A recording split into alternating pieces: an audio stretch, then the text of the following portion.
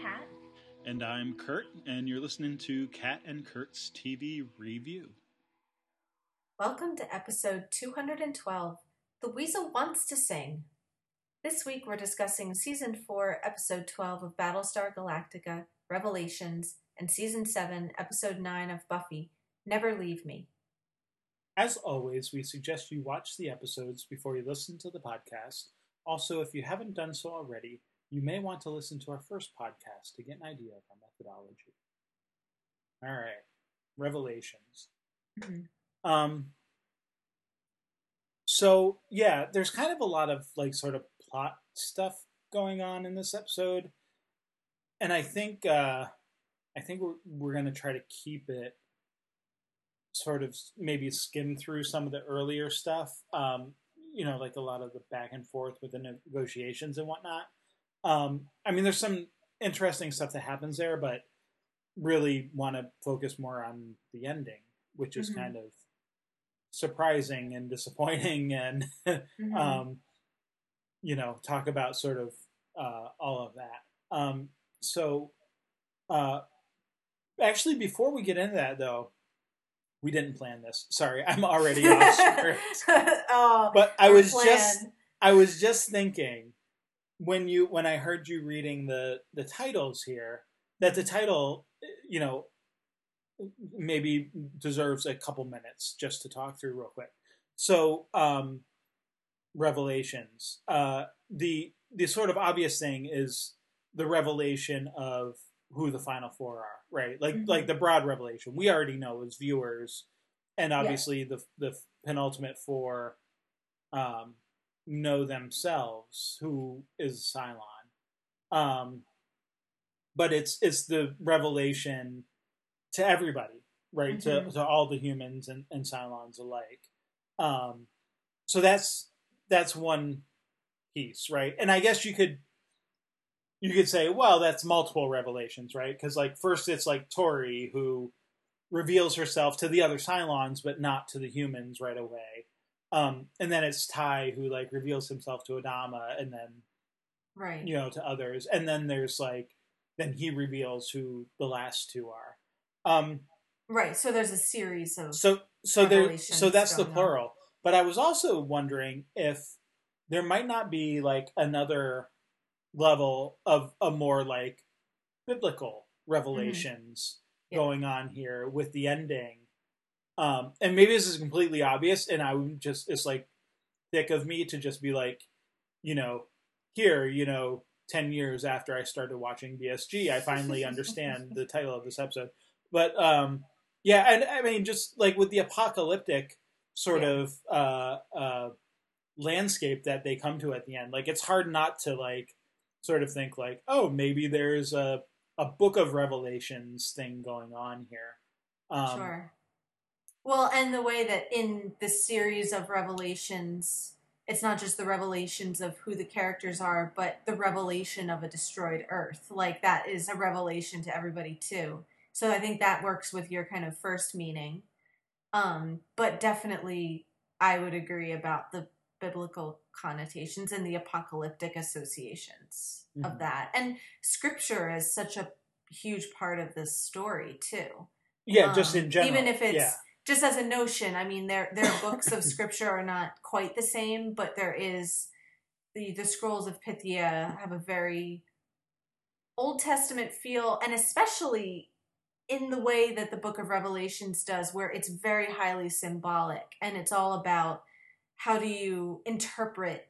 Well, and it's not just stories. It's not just Bible stories and tales of old ancient characters and the movement of peoples, but it's also like there's whatever it was, 7 snakes, and what do they symbolize, and the Eye of Jupiter and that kind of thing. Like, that's what the Book of Revelation is it's all about the Antichrist and the dragon and these sort of, you're not quite sure how literal or how symbolic to take them at any one time, and it's all about how you interpret them. And the fact that, like you said, it's the final book. It's the tale of the end times, and the fact that that's where this episode kind of seems to lead them to the end of Earth rather than like a Yeah. new beginning. Right. So, yeah, I don't know that we need to like do more than we've already done with that, but just kind of wanted to pause for a moment and talk about that because I know sometimes like it seems like we do really good like when we're starting a show that we like analyze like the titles and like whatever, but then like kind of as we go along we tend to not do as good of a job there. So definitely wanted to bring that up.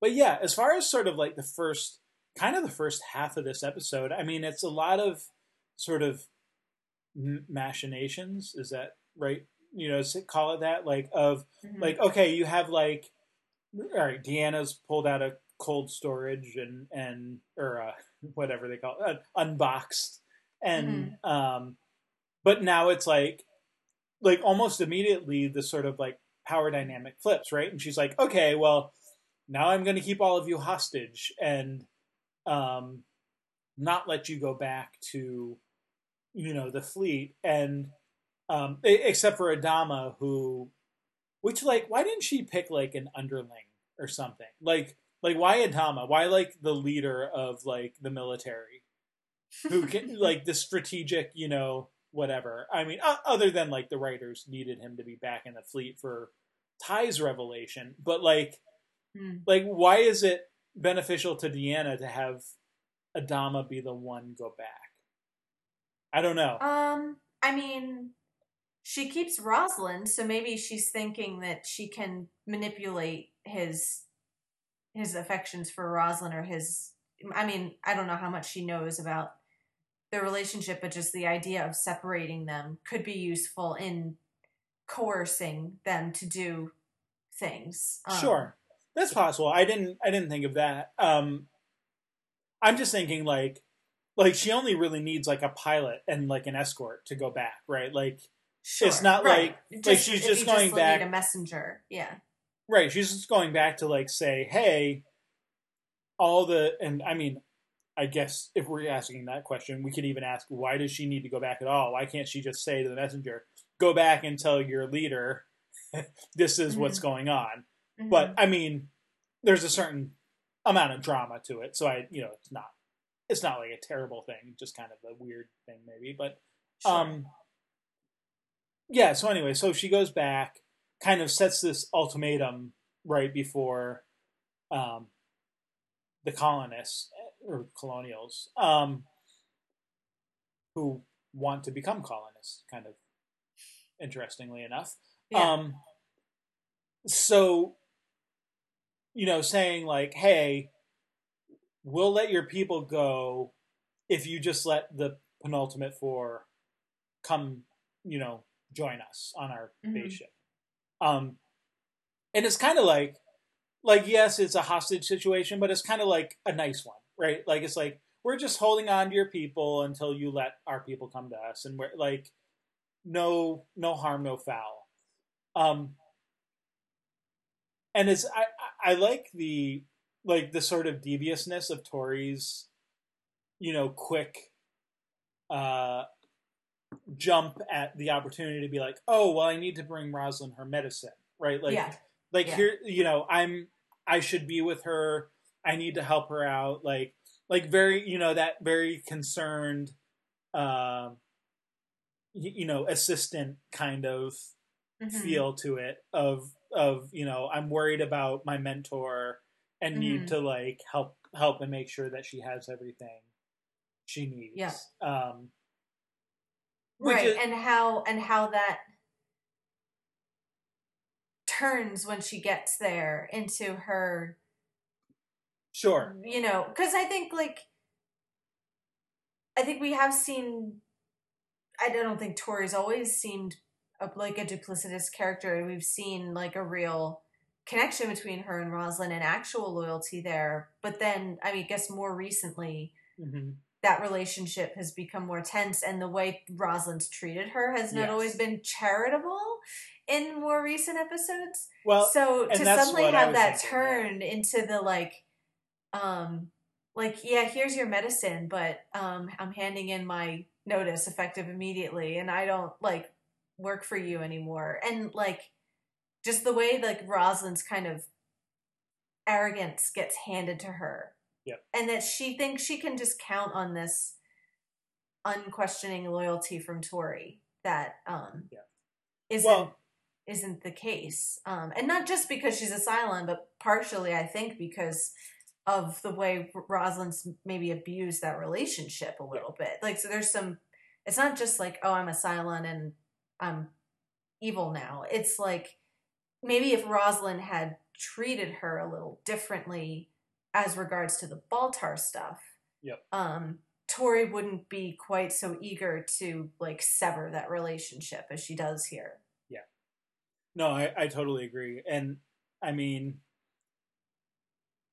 yeah, I mean, we saw Rosalind obviously was not very, like you said, very charitable in that.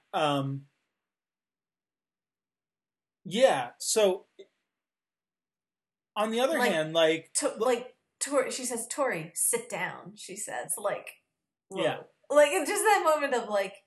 Right, there's a way where she could have said that where it, like, would have seemed like, even if she was pretending, where it would have seemed like Carrie, like, no, sit down, like, I have your medicine for you. But it's nope, sit down. Like, it's a command. I'm in charge now. Right. And yeah, I mean, I'll be, like, you know, with Callie, you know, we saw Tori's viciousness. So it's not... Like you said, like it's not like it's a new thing per se, but it's, you know, with the revelation comes sort of for her I'm not sure what to call it, like a confidence or a, you know, chutzpah that like she didn't have maybe before, and or maybe she had but was sort of hiding or dampening in some way. Right. Yeah. She's not pretending anymore. Like, and she's the only one kind of unambiguously embracing this new role. Like, the others are still hiding. And like you said, there's a shuttle going, I'm getting on that shuttle. And maybe she'll lie to get on there and make sure she gets over there safely. But as soon as the opportunity comes up, like you said, she's ready to go with her new people, like she says. Yeah. And the big smile on her face when they kind of recognize and greet her, that this sense of coming home or having some sort of identity crisis resolved, and this fulfillment of like she's where she belongs now.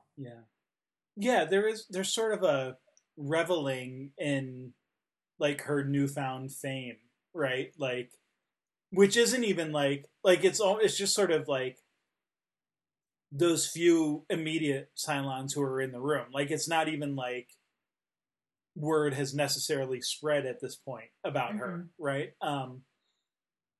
So yeah.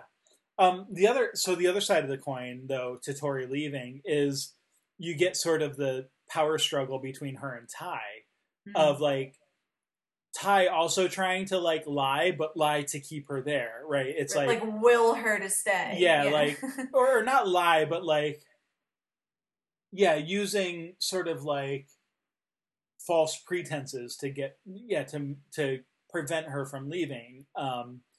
You know, specifically by, you know, saying like, oh, we shouldn't give them more hostages. Which is also sort of like a valid point, but then it becomes like, it's like a military thing versus like a compassionate thing, right? Like, or, you know, a perceived compassionate thing from like the perspective of Lee, and, you know, and the various decision makers. So she is, of course, then allowed to go. And even like even probably Adama's heartstrings a bit get pulled there, right? Because it's, you know, I mean, it's Laura, right? Like it's, you know, she needs her medicine, and is he really gonna not let Tori go give medicine to like the woman he just confessed his love to? Which Tori doesn't know about that part of it necessarily, but you know, it works to her favor for sure, regardless of whether she knows. So I just find that like sort of the interplay there between Tori and Ty, like like that thing of, you know, like two people looking at each other significantly, like, don't do it, I'm gonna do it, don't do it, I'm gonna do it. And especially Ty, especially with that eye patch, like the amount of emotion he gets in with his single eye, you know, like the way he can just like make his eye go very round and like stare at somebody with secret meaning and everything. It's just a trip. Yeah. But so of course, speaking of Ty though, like he does try to keep Tori from going, but also it's not very long until then he confesses. So, and I forget exactly how it, like what else happens between the two, but it's like, I guess, I don't know, a crisis of conscience, you know, more than anything else, where right. suddenly... I mean, I guess it's more when Deanna starts. It goes from the friendly hostage situation, like you said, to we're going to start executing people. I guess it's right. I mean, to Ty's credit, that's kind of what does it. I guess is that lives are going to start to be lost, and he finally does what he thinks he should have been doing this whole time, and just comes clean. So here's a question. Do you think Deanna actually killed someone? Or do you think she was just saying that? They never really say one way or the other. I mean, I kind of feel like she did, because she says she did, and they don't ever... I feel like maybe if it was a bluff, there would have been another revelation at the end that she had been bluffing, and there kind of isn't. It's just sort of dropped. But I don't know for sure. I would like to think that she's bluffing, but... And maybe it's just... I don't know. It feels like maybe it's just a plotting problem or something. Like it just seems like too quick to go from like, hey, we're gonna let, you know, them come back on their own, and then it's like, oh, by the way, I just killed someone, and I'm gonna start killing people every half hour. I just killed the first prisoner that I didn't warn you I was going to kill. It just has that, like, it's like, well, that escalated quickly, right? Right. Like, right. You know, tone to it, but right. And I don't disagree with that, but I think the this escalated quickly aspect of it, I feel like does play into something larger, which is the kind of fact that like this so-called alliance, how like fragile that is, you know? And they get back to that at the end too, like even after they find the route to Earth and everybody's friends again and we're going together, it's very much done with a sense of like, we have to do this fracking now, or else like the whole thing is going to fall apart. And if we hesitate in any way, that could mean more hostilities, so this has to be done as quickly as possible. And the fact that that hangs over the ending, like, well, you know, now that the ending Earth doesn't pan out the way we thought, what does that mean for this very fragile alliance, which is only barely sort of hanging by a thread? So, you know, plotting issue aside of, is that a plausible way for Deanna to handle things? I feel like it does at least kind of gesture at that idea of how tentative this whole thing is and how quickly it could escalate into like violence all over again. Yeah. Even though they're supposed to be kind of allies at this point. Right. So yeah, so you're right. The escalation is, I think, what sort of prompts Ty then, you know, first to sort of agonize and then like give his sort of long-winded confession to Adama, right, about who he is and how he's one of the Cylons. And Adama's sort of like, you know, quick attempts to rationalize or like debunk, you know, Ty's confession or Ty's understanding of who he is, of like, oh no, they brainwashed you. They did something, when you were on New Caprica and Mm-hmm. were being held prisoner, and it just does not fit. Which Ty may be the one with the eye patch, but Adama's the one with the big blind spot. Because a tie-shaped blind spot. it is kind of a tie, and it just does not fit with like Adama's Yeah. understanding of Ty. Like there, this does not compute, and he just can't seem to understand it. But yeah, I mean Ty, and I mean, for all his like military sensibility and stuff, I mean, Ty's kind of a drama queen, right? Mhm. Like, I mean, Biggest drama queen on the fleet. the only thing that will save us is for me to give myself up and throw me out the fracking airlock, right? Like, this is literally he's both savior and sacrifice, like at the Right. same time, right? Like, right. Well, and in a way, I never thought about it like this, but is this like the only? In a way, is this kind of him taking his chance when he sees it like Tori of like, as much as this is like devastating for Adama, like, is this the only way for Ty to confess in a way that feels like heroic? Like, I'm not. I didn't get caught. Like, you didn't like catch me in anything, and I'm not confessing and getting like a trial or like treated like a traitor or something, or treated like Boomer. Like, what if he like killed somebody? This is like, I get to go down like the hero who sacrificed himself for the good of the fleet and to save lives, and like a way of confessing with a shred of dignity, possibly. Like, well, and there is also a sort of parallel to the whole concept of the circle too, right? Which was back in the airlock, well, not only that, but the confessionary part, right? Like it was like, because that was the thing, right? Like we only kill people if it's like unanimous and we know they're guilty, right? Like so this is his confession, and the punishment should be getting shoved out in airlock, because that's what he was doing to other people. Like that. That's a good point. There's sort of a parallel there.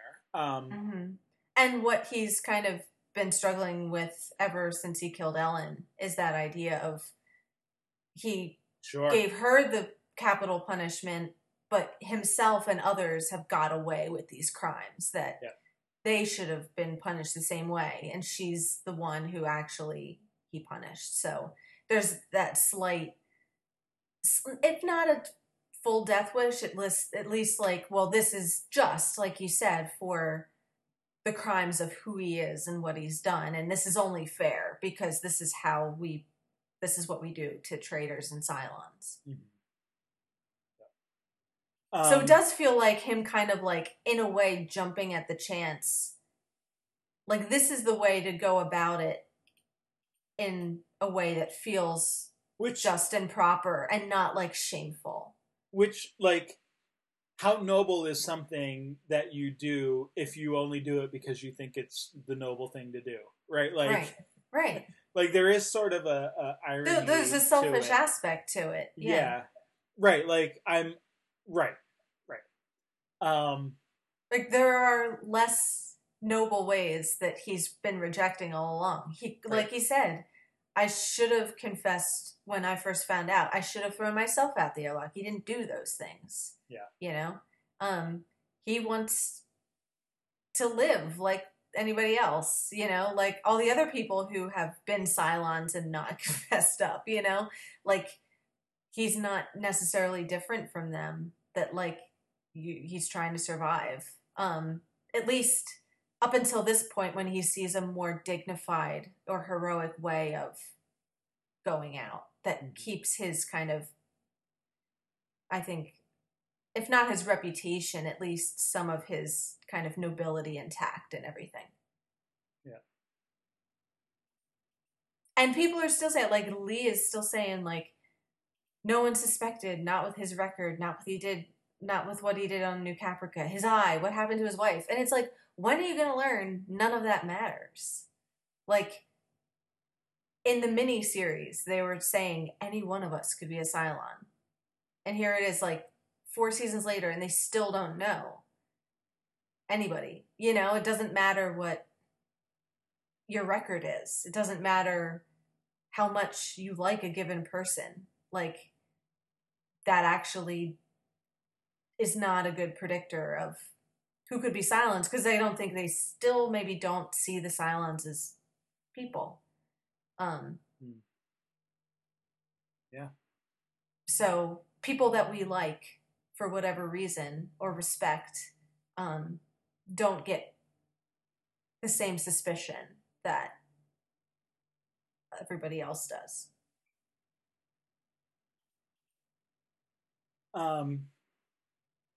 So we mentioned like Adama's sort of initial reaction, which is to try to debunk or refute Ty's revelation. Denial always the first kind of. Yeah, and then there's like the sinking into the bottle, right, which is, I don't know. Every time like Adama gets drunk, it always seems a little farcical to me. And I don't know why. Like, I don't like. That's a thing that happens. People get sad and they drink a lot and know things. But I don't know. Maybe it's an actor thing. Maybe it's just kind of like whatever. I don't. But his sort of like falling around and like Lee coming in and whatever. It just does. It seems a little off to me. But yeah, I mean, not the first time you sort of, again, you know, gotten drunk or whatever. So I don't know that it's. Yeah, I mean, it's in an actorly sense, it's quite big. You know, like the way it's played is very. He's playing to the back row, as they say. So, yeah, and maybe big histrionics are not Eddie Olmos's strong suit. Sure. And it's one of those things of I'm not quite sure, is it uncomfortable because it's not very convincing, or is it because it's supposed to be, you know? Like, this is like seeing, like, you know, your dad totally have a breakdown. And it, like, am I uncomfortable because he's not quite playing it right, or because like you don't like the idea of the Admiral completely like going to pieces? I'm not quite. No, I think it's an acting thing. It might be an acting thing. Yeah, and for it might me, be. I mean, I don't. Again, like I don't necessarily think it's out of character. It just kind of feels weird here, and so I guess that means I think it's an acting thing. But I guess I don't. I mean, I'm not. Like, we don't have to spend a ton of time on it. It just kind of seems off to me. But I'm not. Yeah. I also don't think it's like a hugely important scene in the show, so we can, sure, you know, move on. Yeah, I mean, other than just confirming what we've known from the beginning is this Ty-shaped hole that in some ways, like, Ty being a Cylon is in some ways worse than almost any other character for Adama.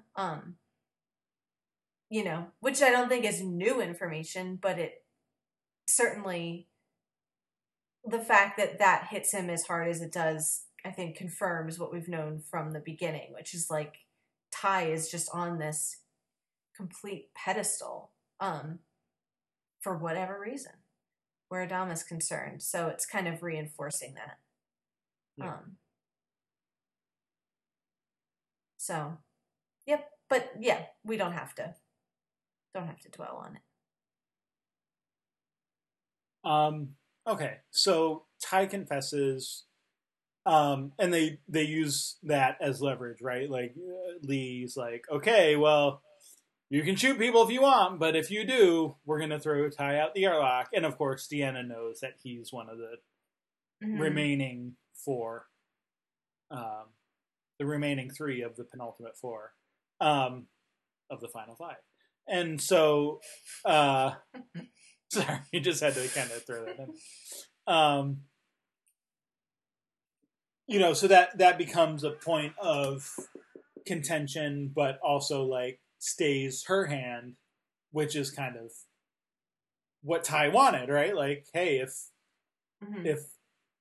people are being killed, then maybe my confession will prevent that or stop that somehow. And you can use me as your, bait or bargaining chip or whatever. But then he also rats out Tyrell and Sam, which I don't know. Like, he kind of does that easily enough, right? Like, right. He kind of resists. Like, I don't have to tell you it, but then he like caves like a scene later. This is like the guy who lost an eye to not reveal, right. stuff about the resistance on New Caprica. But right. Here it's like a stern look from Lee makes that weasel sing. Lee of all people. Right. Exactly. Yeah. So, again, like maybe just for like the plotting, to maybe there are a few slaps around, off screen. Yeah, I don't know. Maybe a Racetrack came in and played the bad cop, or something. Like, I feel like that would be her role, right? Right. I don't know, but yeah, I can see it. I don't know. I mean, so that's fine. Like he rats out Tyrell and Sam, and I mean, we'll get to Starbuck in a minute, but like they're in the middle of like trying to get her. So we didn't mention the music because that's where that comes in, and I feel like, and sorry, I wish I knew a little bit better. I don't remember if that comes in before or after his confession, but I kind of feel like it's a part that plays into like, because like for him it's. If that came in before, then it's like that's the prompt, right? Like it's almost like the music is telling them there's something else you need to do. Like there's a way that you can resolve this. It's like it's almost making the penultimate 4 like the diplomatic contingent of like not quite telling them what needs to be done, but at least like letting them know that something does need to be done and that there's and that they have to kind of figure it out for themselves. And so for Ty, it's the confession. For Tyrell and Sam, it's trying to figure out what's different about this Viper that Starbuck had brought back, and then trying to convince her to look at it before they get arrested. Their reactions too are very telling. So like if you get like we have Tori, where it's like the revelation, kind of turns her in a not unsurprising, way to be a little more bold and cutthroat, maybe. Ty, it's like it's that stalwart, upright. Like I'm being noble. I'm being ignobly noble, or nobly ignoble, or one of those things, right? Yeah. Tyrell gets that sort of sardonic grin. That little smirk. Yeah, right. And it was only a matter of time, Right, like, and this is how everything goes. I mean, that's the perfect sort of knuckle dragger grunt, his parents were, priests, but he's kind of not a true believer kind of look, right? Like, yep, this is how the world works. Just when you're trying to do something good and someone rats you out, like leave it to the man, to knock you down. Right. Sam is always so like kind of starstruck and like surprised, like for the battle hardened rebel that he is, and like, a celebrity. and like a celebrity and stuff. Yeah. Well, Like- I don't know. Actually, the celebrity part kind of goes along with it because I feel like there is a certain naivete of like, oh, Sure. what? Not everyone has the privileges I have, Sure. you know, to it. So maybe Sure. it's A little sheltered, maybe. yeah, maybe it's not quite as off as all that when you put it that way. I was thinking more of like, yeah, this is like a guy who like was running around in jungles and fighting Cylons and like, but like, yet he like is surprised when like he's ratted out by Ty and Mm-hmm. you know, but just like you know, it's also the juxtapositions because it's you know they're kind of complete ends of the spectrum Mm-hmm. of his sort of naive like what who me and Tyrrell's you know very like yep Right. I knew it was coming just Right. was I waiting told for it you. to happen Right. Right. so it's kind of a funny yeah sort of juxtaposition there yeah and you know I like other than just more bargaining chips like that just kind of plays itself out as far as their kidnapping, and it ends up being Starbuck who's the real sort of hero here, Mhm. right? And eventually, after sort of scouring her Viper that she returned with, discovers that it's picking up a signal, presumably from Earth, although we don't necessarily know. Now the question, Right. so here's There's a my lot of jumping to conclusions in the you know, in the end of the home stretch of this episode, as Yeah. as they're intended to do, and as we I think are meant Sure. to go right along with it and say like, jumping oh, to obviously conclusions. it's this, and this means that, and this is what we were meant to find all along, and this is what the significance is, and all that. But like that's also like the revelatory aspect, right? Mm-hmm. Like no, I know this is like it's being revealed to me that like this is the thing. Right, revelation in a sense of like something divine inspiration that comes to you sort of from your own connection to something rather than right. finding it from more empirical means, I guess. Sure. Now here's the question. So the signal, right? Mm-hmm. Is it residual from like the nuclear war? Like what is the signal? Like because it's clearly not like it doesn't seem to be like a beacon in the sense of like a distress beacon. Yeah, or something. like yeah, or just even like a satellite that's like left over from civilization, right? Like it. At least they never really say what it was, but like Mm-hmm. No, that's a nice idea. like I wonder like yeah if it's like you know this is light years away and it's just like the noise from that nuclear holocaust that you know we later see when we get to Earth. Right. Yeah. That ends up being the signal there. Yeah. No, that's a nice idea, I think. Yeah, and I don't know if they ever I don't remember. We'll have to see in the next episode if they come back to confirming or denying that. But I like that idea. All right. So they get the signal, and Starbuck kind of plays the diplomat and gets people talking again. And of course, Lee finds a peaceful solution, you know, to help everyone out and pardons the penultimate four.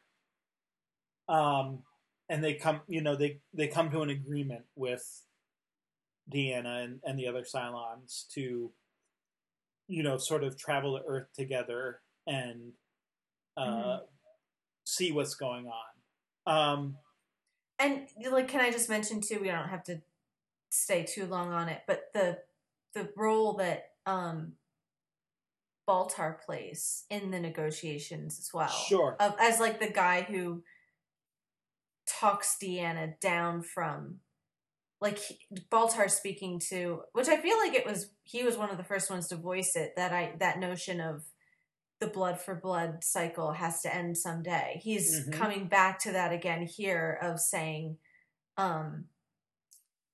there's another way, and to break the cycle, which is interesting to kind of hear again from not Rosalind, Deanna, that, well, not just revenge, but the fear of they'll never forgive us for what we did. So that's why I'm playing hardball on these things. So it's not just I don't forgive the humans for what they did, but now it's the fear of, well, they're never going to forgive us. And like that is part of being stuck in the cycle of this never ending vengeance. And it's interesting that it's Baltar is, the one who's not the only negotiator, but one of the ones who's kind of the voice of that.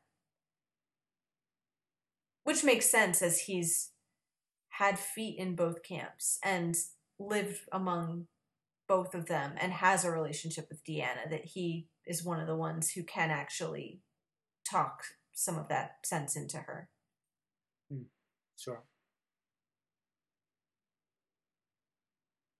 All right. So, but they go and they travel together and they reach Earth. They find Earth finally. Yay!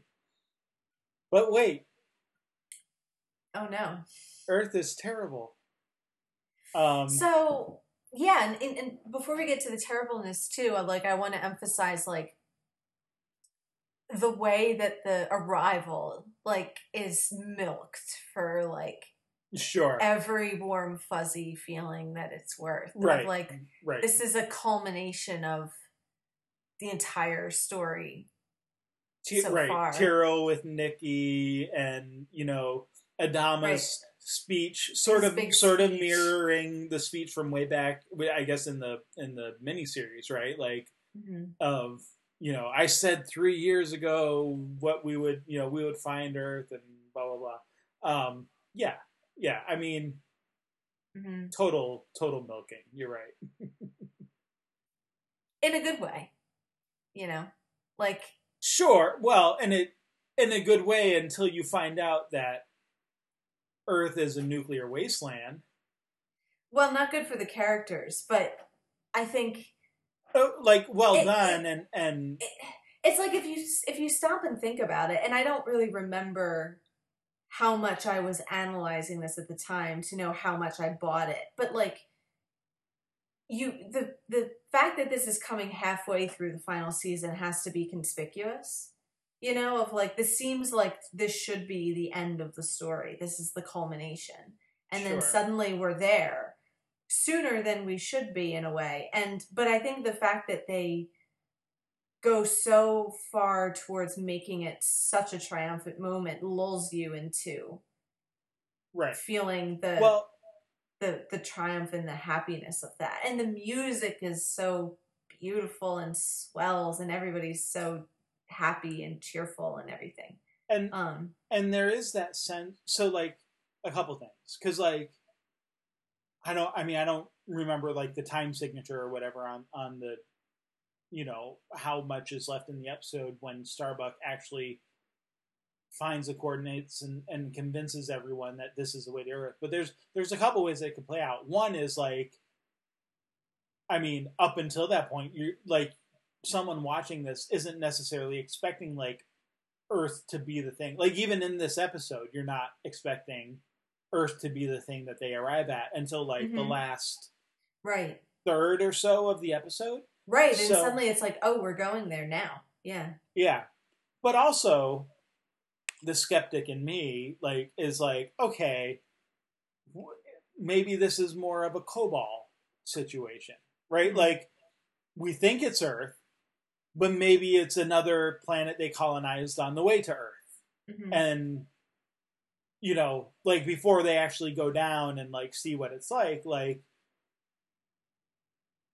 but then they sort of wave that away too, and it's you get Gaeta make sure do it slow and right, and make sure that it's good, and yep, it matches the constellations Right. from Kobol that we had gotten there from when we had, been, way back when we got that sort of first signpost on the way to Earth. So like there's even that like of like what's even if you're thinking at that point like what's the catch, it's like, well, no, that gets waved away, like Right.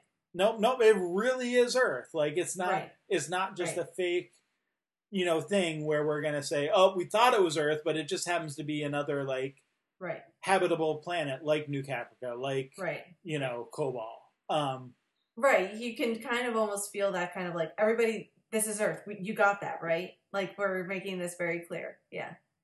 So when they do go down, and then of course like the trick of the camera of seeing their facial reactions of surprise, but realizing it's not good surprise. It's like, or I guess actually the first thing you see is Adama and the soil, like his hand, right, and the soil with like the Geiger counter, and Geiger counter, not a good sign. Well, right, and then I'm sitting there thinking like, wait, they didn't take like readings before they got off the ships? Like, could they not like?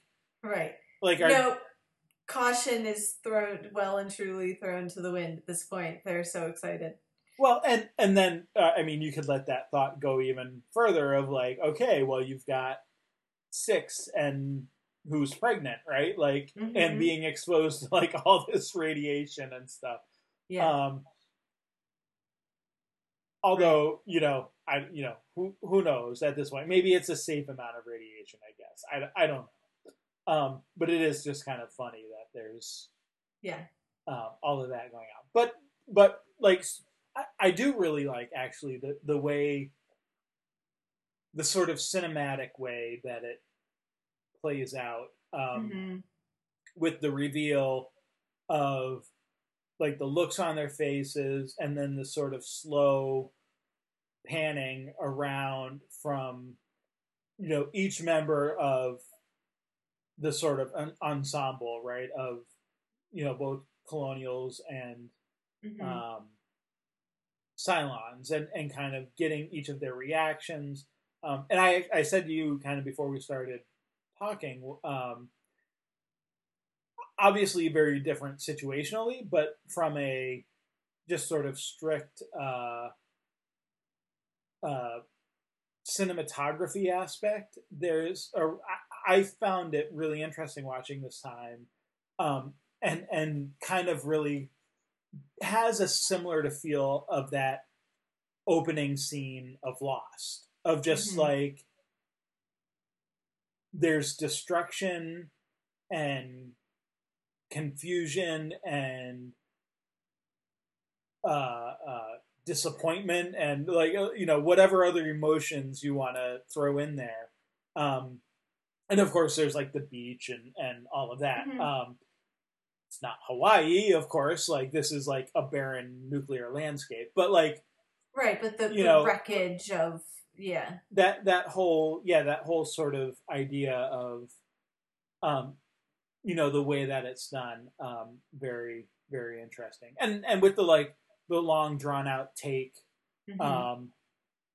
even almost sort of like Whedon-esque in a certain fashion with some of his shots that he's done.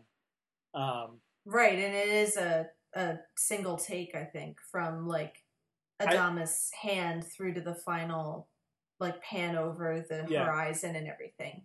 Either that or like really good editing, like right. So and with the Lost comparison, the silence of it, the fact that it's sort of, other than Adama's Earth, like his very depressed, like like this is what we've been looking for this whole time, which also calls to Rosalind saying like, well, is it in this episode where she says, I want you to be the first one to pick up that fistful of Earth, and like there he is with his fistful of Earth. I can't remember if it's this or in a different episode, but so the irony of that, but like Sure. after that, there's no, like, the shock is conveyed just through their expression and no Right. dialogue, and I enjoy watching it to see how they're all different too, you know. Mm-hmm. Like Tyrell still has that little smirk on his face, like, yep, this is what I thought, you know, like, this is just like add it to the list of things that are disappointments in life. And he kind of shaking his head and laughing to himself like this is all like a big joke. Yeah. Which does play into his character, but that's certainly, I think, a growing part of his character. Like, Oh yeah. you know, I mean, he's always been the everyman kind of realist, but that cynical part of him just keeps getting stronger and stronger. I mean, that can happen to you when you, sure, you know, find out you're a Cylon and your wife, you know, leaves apparently you kills and you herself. get, Yeah. Yeah. Right, kills herself, and you get demoted, and yes, no, you know, it makes perfect sense. Yeah. Yeah, no, and then that's the good. I think there's a good writing there of the gradual descent into kind of bitterness and cynicism that you know we see from him. But he's the only one seeing any sort of humor in it at all, even though it's like a kind of dark gallows humor. Everybody else is depressed, but in like slightly varying ways. Like, sure, you know, some of them are kind of reaching out to each other to maybe look for some comfort, and others are just like staring blankly, you know, like completely lost in the horizon and their own thoughts and isolated. Well, yeah, it's that kind of like being frozen by trauma in a way. I mean, it's not physical trauma, kind of in the same way that Lost has physical trauma, but it is that sort of mental trauma of this is not what like not even. I almost said it's not what we expected, but it's like not even like it's beyond expectation. It's just like this is completely foreign to anything I ever would have dreamt up. As far as like where they were hoping and what they were looking to do. Right. All right. So I mean they're on Earth. I mean, presumably, like, I mean, again, we get the verification of the constellations, but I mean, right. I suppose there's still that possibility that there could be something else going on, and clearly there's even if it is Earth, like there's clearly need for some kind of explanation to understand what happened there and why there's, you know, rampant nuclear destruction and all of that. Right. But like, we don't have those answers yet. So no. Maybe so just in the last few minutes here, though, did want to talk about. I think we brought it up before, or I don't. It's hard for me to remember sometimes what we talk about, like sort of off stage and on stage, so to speak. But as far as the, you know, sort of what's going on in like the real world, our world, at this point, we should talk about the writer's strike because I'm sorry, I didn't do any real research on this, and I probably should have. But was this the last episode, or was there like one more that they had written like right before the strike, and it was like, I mean, obviously this is the mid-season, but like there was some real question about whether the show would even continue beyond this point, right? Like, right. Well, I think that they had written one more, but it hadn't been produced when the strike happened. Because so maybe they had just started work on the second half of the season when the strike happened. So this was the last to be completed, like in production. And I think the fear was if the strike goes on long enough, the network could cancel the show.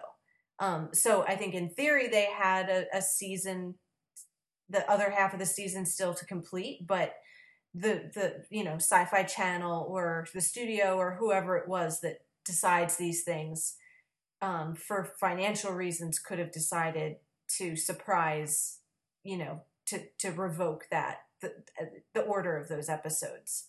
Yeah. So there was a potential that this could be the last thing to ever get shot and made for the series. Which I think plays into the way at least some people theorize the series might end. That, like, I think those speculations were out there of what if it's been such a dark and gritty show. What if the ending is a despairing one? And so in some ways you could say if it had got canceled that it could have worked as a very dark ending for the show. Like, Sure. I don't know if that's the ending I would prefer, but I think there are those out there that was kind of what they had in mind, or at least a possibility. And we'll get to the actual ending at some point here, and we can talk about whether some people might prefer this ending. Whether it's any better, yeah. Right. So, yeah. And that, and there is a kind of rightness, at least to the thematics of it. Whether or not you think this is where the narrative should end, definitely it works as a kind of ending with this idea of this cyclical destruction of these worlds. The idea that all of these civilizations end the same way. Yeah. And the idea that we can have all the faith and follow all the signs and be courageous and keep going, but there's always going to be that struggle at the end, that there kind of aren't any happy endings in this world and for these characters and everything. That would be a very dark note to end on, but it wouldn't be wholly inappropriate, I don't think. No, but also, like, there's also the red herring, though, of is it Lee who interrupts? I forget who. When someone starts with the mantra of, this has all happened before, and Lee's like, but it doesn't have to happen again. Like, there's that, right. Like, the hopeful Lee, but then it's like, oh, but it kind of does. Like, right. Like, yeah. Right. And I guess if it had ended here, that would be the conclusion, in a way, of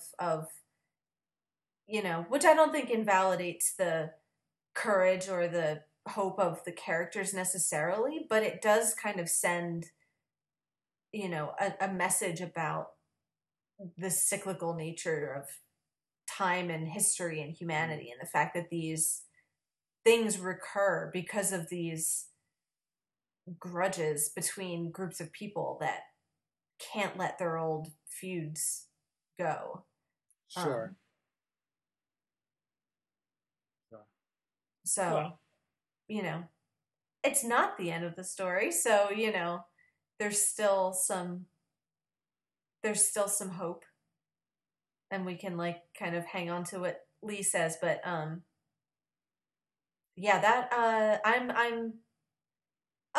not glad. Of course, I wish I had watched the show live so I could have been part of the discussion at the time and the speculation and everything. But I can imagine the anxiety of a year wait, not knowing for sure if the show would come back, and having that extended, not just like 2 months break, but like a full year between when this ends and when, the second half of the season picks up and everything.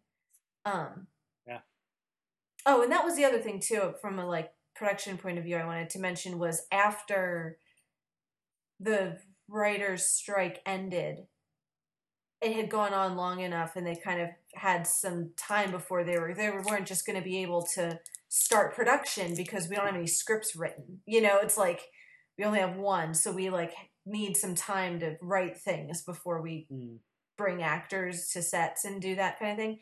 So they had like a retreat, like a writer's retreat to kind of like, all right, we need to like recalibrate. And without knowing specifics of what their plans may have been, I know that there was some recalibrating of, if not the plot, at least like kind of general mission statements of what do we want to do in the final half of the season. I remember Ron Moore talking about writing on like a whiteboard, like, it's the characters, stupid. Like, okay, let's not get too bogged down in the plot aspects of, which I like the first half of the season, but maybe it got a bit sidetracked at times with like following all the breadcrumbs to how do we get to Earth. And Ron Moore kind of realizing, all right, we have whatever 10 episodes left or something. It's about like why people care is about what happens to the characters. Right. And in a way, finding Earth frees you to do that. Like, we're not looking for Earth anymore. We don't have a roadmap now, like, which we've had since the beginning. Mm-hmm. So in a way, the last half of the season just becomes about what do we do now as characters, So, I mean, we can talk about whether or not we feel like they were successful in that, but I think that sounds like that was a worthy kind of thing to sit down and think about and take. If you have an extended break, you might as well take the opportunity to really think about the direction of the show and is it going to conclude in a way that's satisfying? Right. Cool. Well, we will get to that discussion eventually. Yes. But for now, let's turn our discussion over to Buffy. So this is the second of our like 4 Buffy episode marathon stretch. This is second. It's the like second. number 2 of 4. Yeah. Got it. So we left off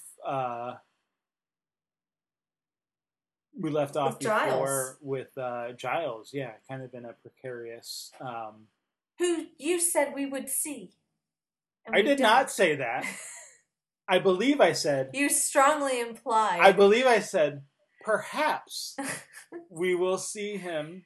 See, and you're like, perhaps we will see him in the beginning of the episode. What you didn't say is, perhaps we won't see him at all in this episode. That is also a perhaps. And that was misleading. Perhaps we'll see him in the next episode. Perhaps we'll never see him again. Perhaps we won't. Perhaps he got beheaded off screen and we will never find out what happens to Giles. I don't think so, but you never know. All right. We're not going to quite jump to the Watchers Council yet. No. But we do get some stuff from them. Mm-hmm. But although we actually didn't put anything in there to talk about them in relation to Giles, but we should do that when we get there. Yes, when we get to them, we'll talk about that. So, wanted to kind of start with Andrew, who is sauntering down the road in his spike-like coat. So it actually occurred to me. I don't know if you follow Tom Lenk, who plays Andrew, on social media at all, but I do or not. Have you seen like his? Like, it's become kind of a big thing now where he does like the most ridiculous like budget like versions of like celebrity outfits and stuff. Mm-hmm. Have you seen any of these? I don't think so. Oh, it's hilarious. But like he's been doing it well over a year or maybe even 2 years now at this point, where it's just like like red carpet stuff, like someone will be in like some weird get up or whatever, and he'll like get like crepe paper and plastic wrap and like make his version of it, and he calls it the Link look, and like look LEWQ, like a very like, and it's just like bizarre, and it gets a lot. I'm still trying to figure out how he's got to be monetizing it, because he must be somehow, but like it's just like but like it like occurred to me watching this, like this is the start of that, like Andrew dressing up as Spike is like the start of Tom Lank's current hobby of making these ridiculous looking versions of celebrity outfits. And is it intentionally on Andrew's part an homage to Spike? Or is this just like I think so. What Andrew thinks is cool? I mean, I think both. Yeah. I think he thinks Spike is cool, right, and so he's gonna try to dress up like him. Right. And can I have to work? Can I just walk around for a while in my coat? Yeah, and I think so. Without guidance of like actual Warren and Jonathan too, there's also sort of a like Andrew unleashed. Yeah, Andrew just trying to like figure out what it means to be like a villain, and of course it's copycatting something, because like he doesn't have an original it's thought. It's copycatting, and it's like playing dress up. Yeah. He couldn't be a evil mastermind because he doesn't have a mind really of his own. Like everything that he's done since day one has been on orders or mimicking someone else. Like, and that's still the case here, really. I mean, it's just not Jonathan and Warren for real. It's well, the first, as we find out in the episode. Right.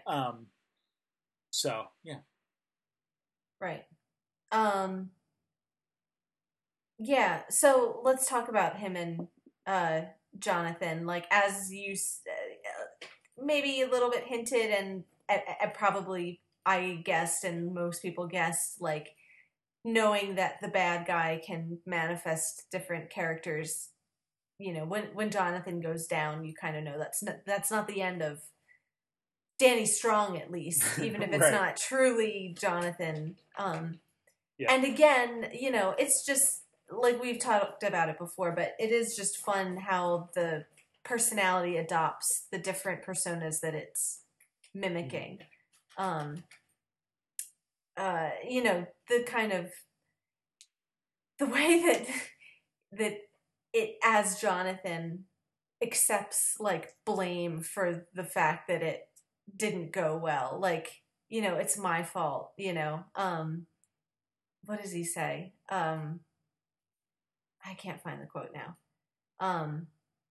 He's little and anemic. Like, those are like, that's the reason that the sacrifice didn't work. Like, he didn't have enough blood in his body. You need to but this is its way of convincing Andrew to keep doing it, to keep killing, is like, well, it was Jonathan was like a crappy sacrifice. Like, it's not that it's wrong to do, or that it's not going to work at all, or that you're the problem. It's that, like, well, Jonathan was like a subpar,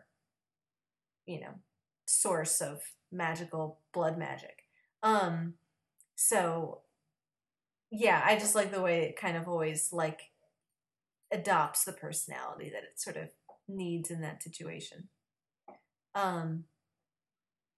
Whereas Andrew's trying, at least if we keep trying to give Andrew and Jonathan the benefit of the doubt, he's at least trying to kind of say, like, I'm not going to do that anymore, no more killing.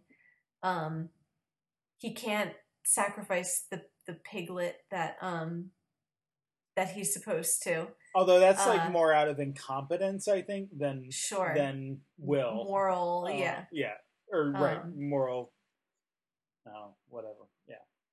So it's off to the butcher shop, and it is funny the way he like slips like eight pints of pig's blood in amongst this like grocery list of other things. Yeah, which makes you wonder, like, and like the is one that thing they something don't that- have is toothpaste. Is that like something that butcher shops actually do? Like, do they give out like animal blood? Like, I don't know, not give out, but like sell it. Like, I mean, that is not something I know about. So yeah, like that's what I'm just like. Oh, okay. I mean, apparently Sunnydale, yeah. butcher shops do. But. Well, maybe there's a high demand for it in Sunnydale. You know, all that ritual magic Yeah. going on. Maybe Right. maybe there's a good market of True. animal blood.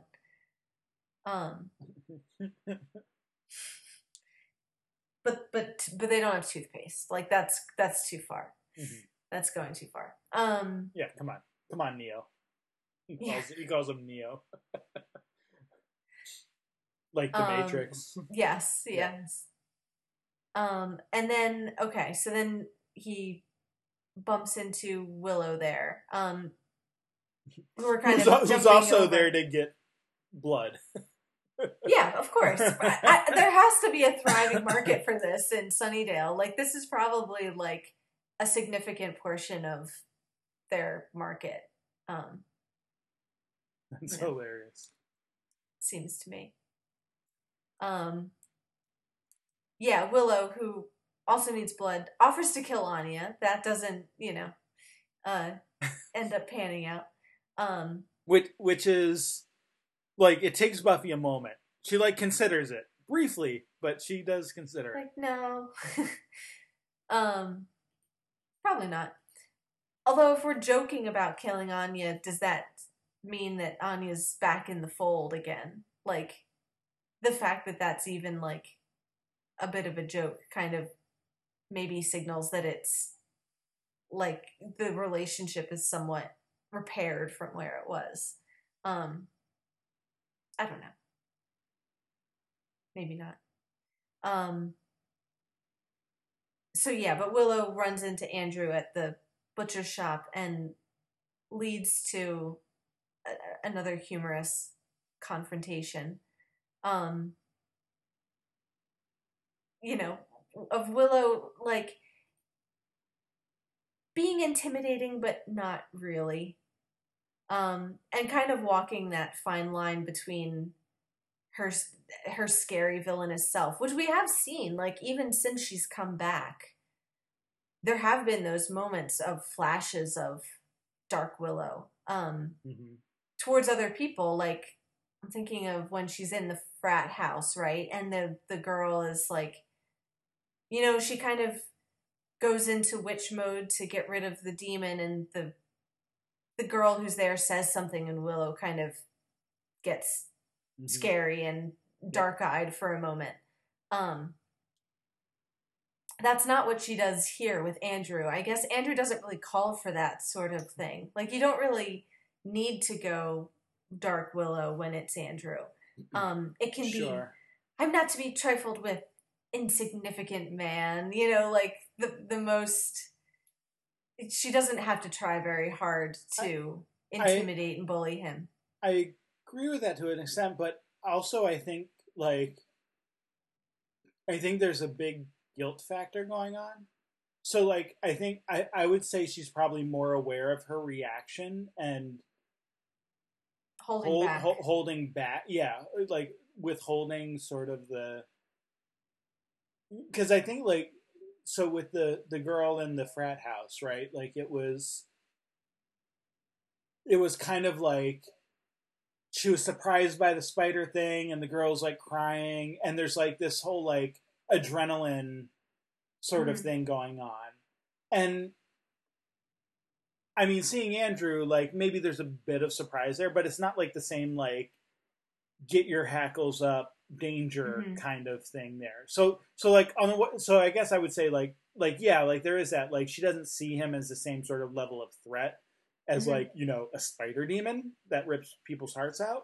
But like at the same time, I do think that she's kind of like once she realizes who it is and like is chasing him, there's a certain amount of just like, she's very aware of like how she should react. And like,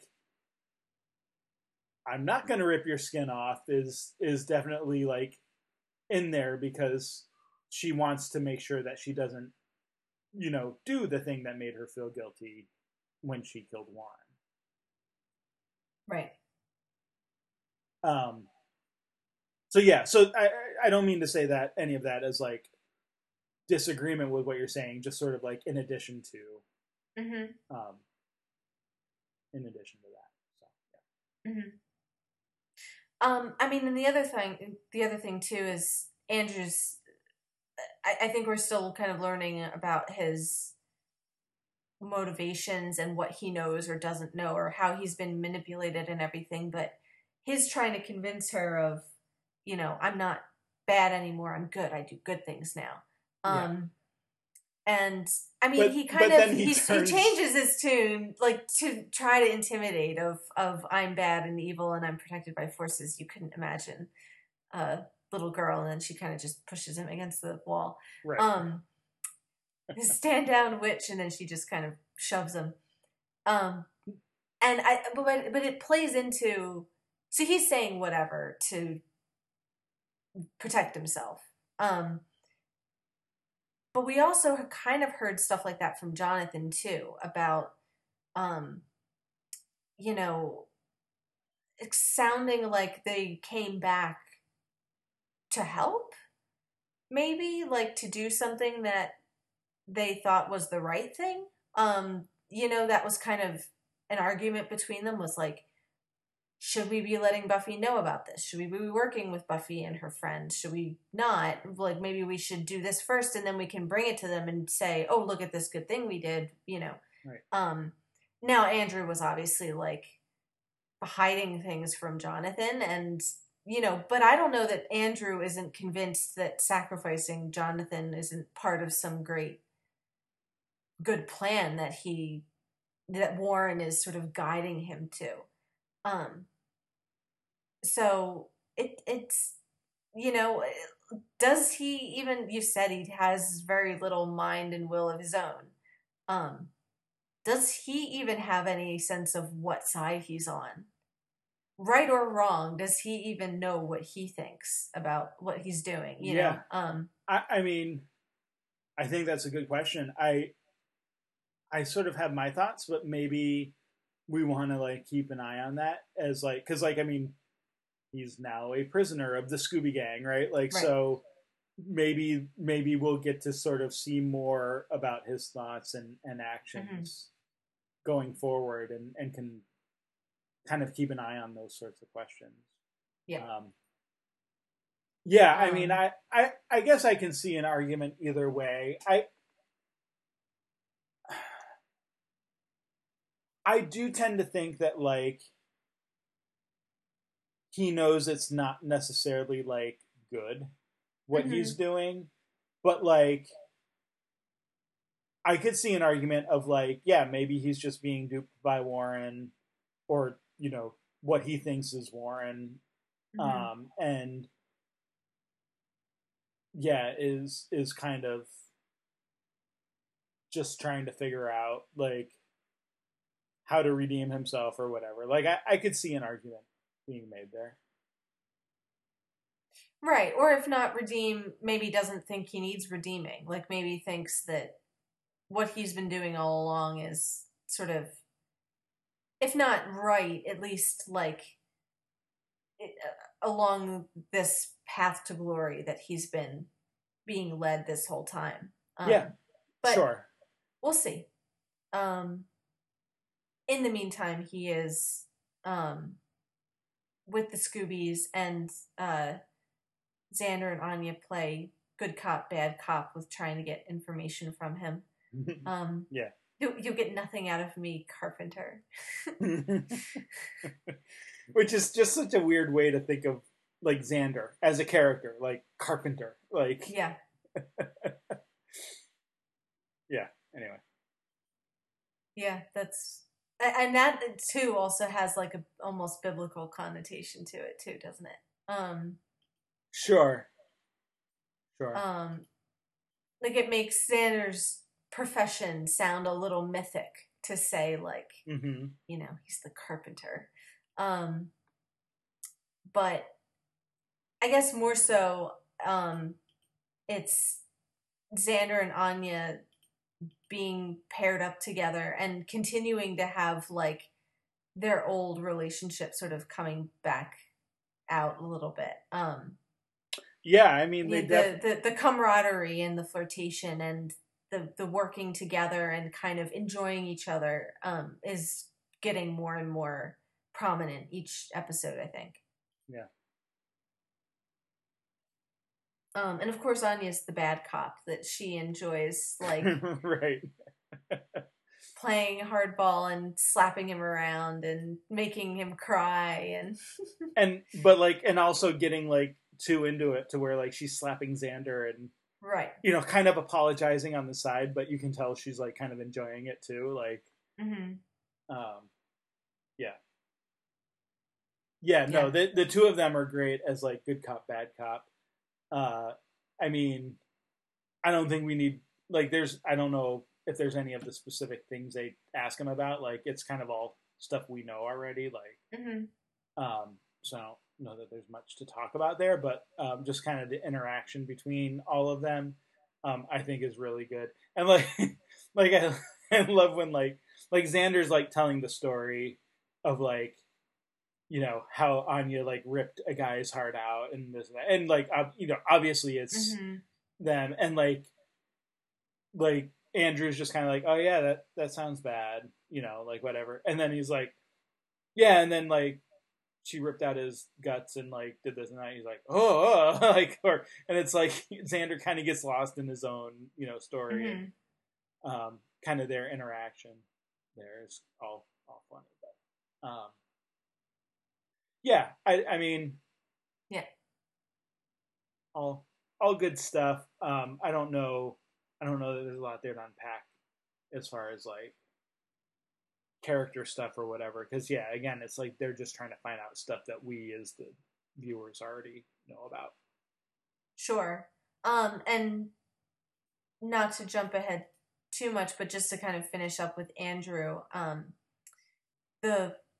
the fact that he, is important, at least for like what he knows, if not important in himself. The fact that Spike is, under control of certain things and runs through a wall, breaks through a wall to get at him, that suddenly like this kind of idea that Andrew is vitally important, or at least he has information that the bad guys don't want to get out.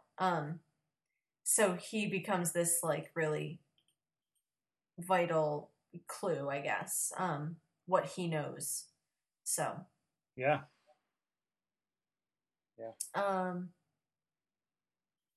Okay, so Buffy and Spike. So there's kind of like two like prisoner situations going on. One of them being Andrew, the other Spike, who I guess isn't quite like a prisoner. Like he's willing, like he's as behind this idea as anybody. And in fact, Spike is the one like at least at the start, right? When he's not sort of being manipulated. Yeah, like when he's in his right mind, he is the one who in a way trusts himself the least. Like Buffy still, there's things holding her back from completely being as harsh with him as she could be, or trusting him, exactly as far as she can throw him. And he's the one trying to convince her in some ways to go all the way with that and completely not trust him at all. Which, he's not entirely in his right mind, as we've seen. And over the course of the episode, he gets more and more sort of out of control. So that kind of, like, from pretty early on, whenever it is that Spike starts hanging around more and coming into the house, and they don't change the blood rituals to keep him out of the house. Like, that's what we've been kind of yelling at the screen this whole time, is Buffy's refusal to ever completely treat Spike like the danger that he is. Yeah. Well, and that continues. That's been from the beginning, and it even before there was any sort of romantic relationship, that was the case. Right. And yeah.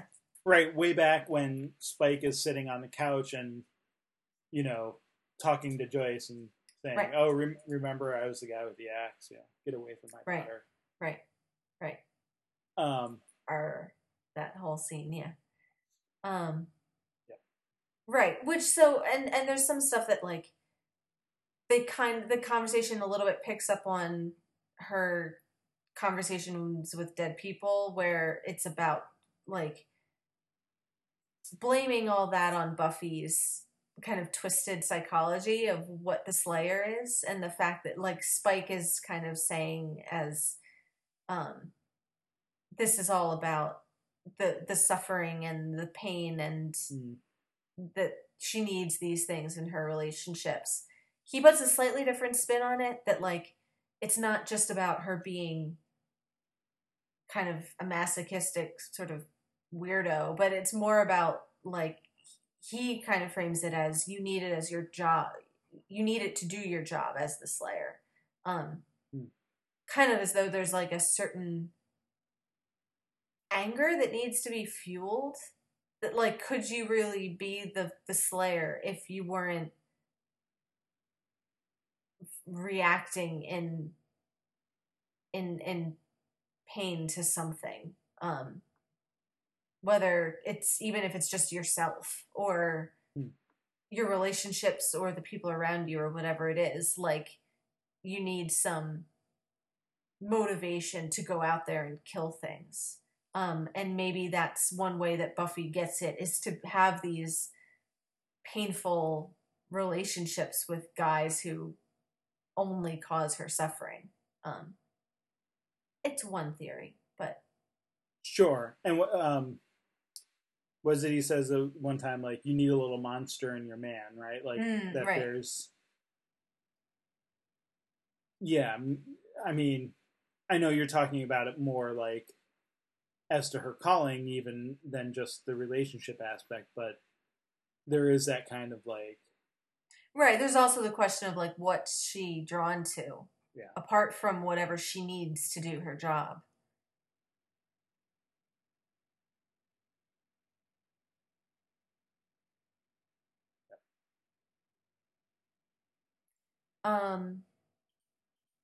Yeah, I'm trying to think. Is there anything else in those conversations that kind of needs to be pulled out as like significant sort of character revelations there? No, I mean, it's kind of a little more of the same of Buffy and Spike, sort of this kind of pit of self-loathing that they're both sort of trapped in. Sure. It's right. Who loathes themselves more? Right. Right. And that's kind of been the theme of their, more than just this season, like even going back into the previous season of the way their relationship has gone. Yeah. I mean, there's like the comment from Spike about like, oh, I didn't realize like that you actually hated yourself when we were having sex all the time. And it's like, really? Like, you're just realizing that now? Like, so there's a little bit of like maybe lack of self-awareness on Spike's part, but also like that's kind of him in love. Like that was true with Drusilla in a way too. Like I don't know that that's necessarily like a change in Spike's character, that like he isn't always wholly, like he's more about the idea of love than like maybe the specifics, and maybe that even goes back to William the Bloody Awful Poet, right? Like with Cecily, aka Halfrick, like that there's a bit of lack of self-awareness in in the poetry, and it's like it's more about him writing, you know, poetry to express his feelings, but it's the poetry that's the focus rather than the subject or the person he's writing it to. Which it seems like if you're in love with someone, that should be the focal point, and then the poetry flows from that, right? Like rather than the other way around. I don't. Anyway, kind of went a little further afield there, but I feel like there's, that lack of self-awareness. I'm feeling honest with myself. Well, that's like with Spike, that's not always true, right? Like there's a bit of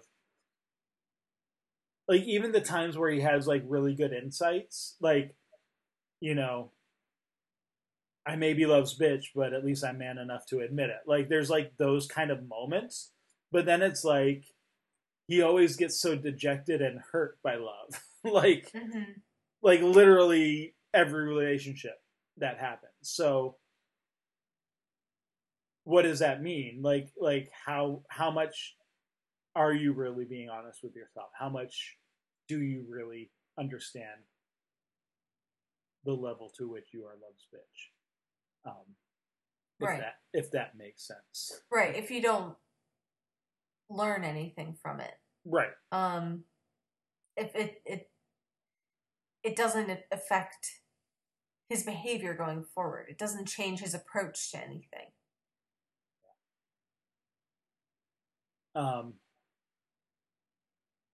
So yeah, I mean,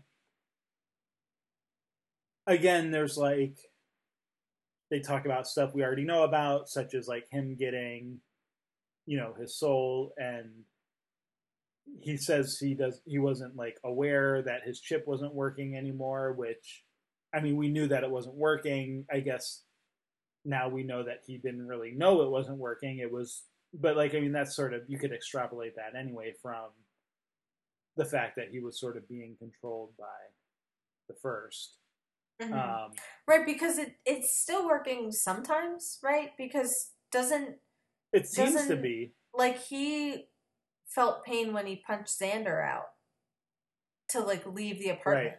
So it's like, seems like it's only when he's under the control. Right, so maybe there's that, like, a mystical, you know, reason for it not working. Right, or because he's not aware of what he's doing, it doesn't trigger the pain response or something. Sure. So there is some. The chip isn't completely gone, but it's not stopping him from doing the things he's doing while he's sort of under the influence. Yeah. Right.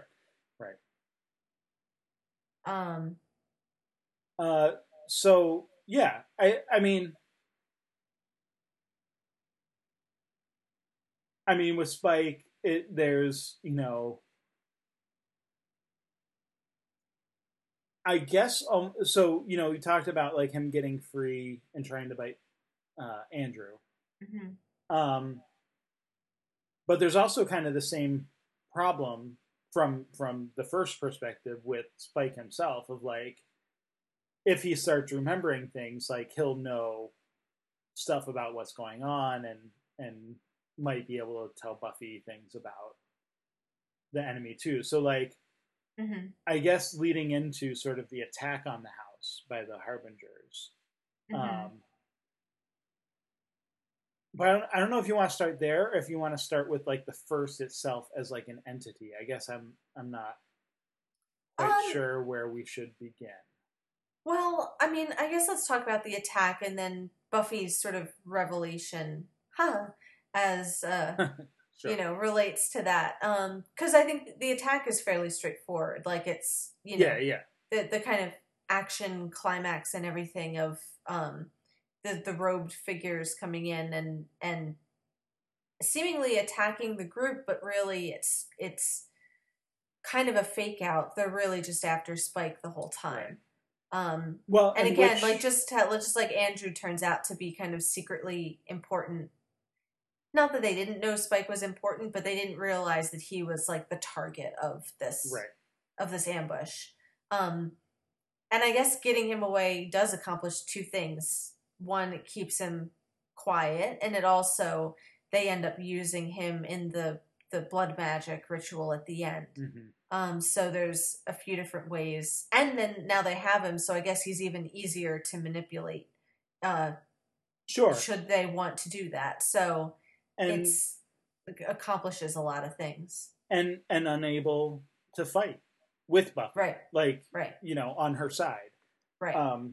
Which, other than Buffy, like, he's probably the strongest fighter, direct, physical fighter. I mean, there's also Willow. So, I did read something, I forget where, it might have just been on Wikipedia or whatever, where, like, the writers basically were like, okay, last season we spent this whole season about showing how powerful, like, Willow is.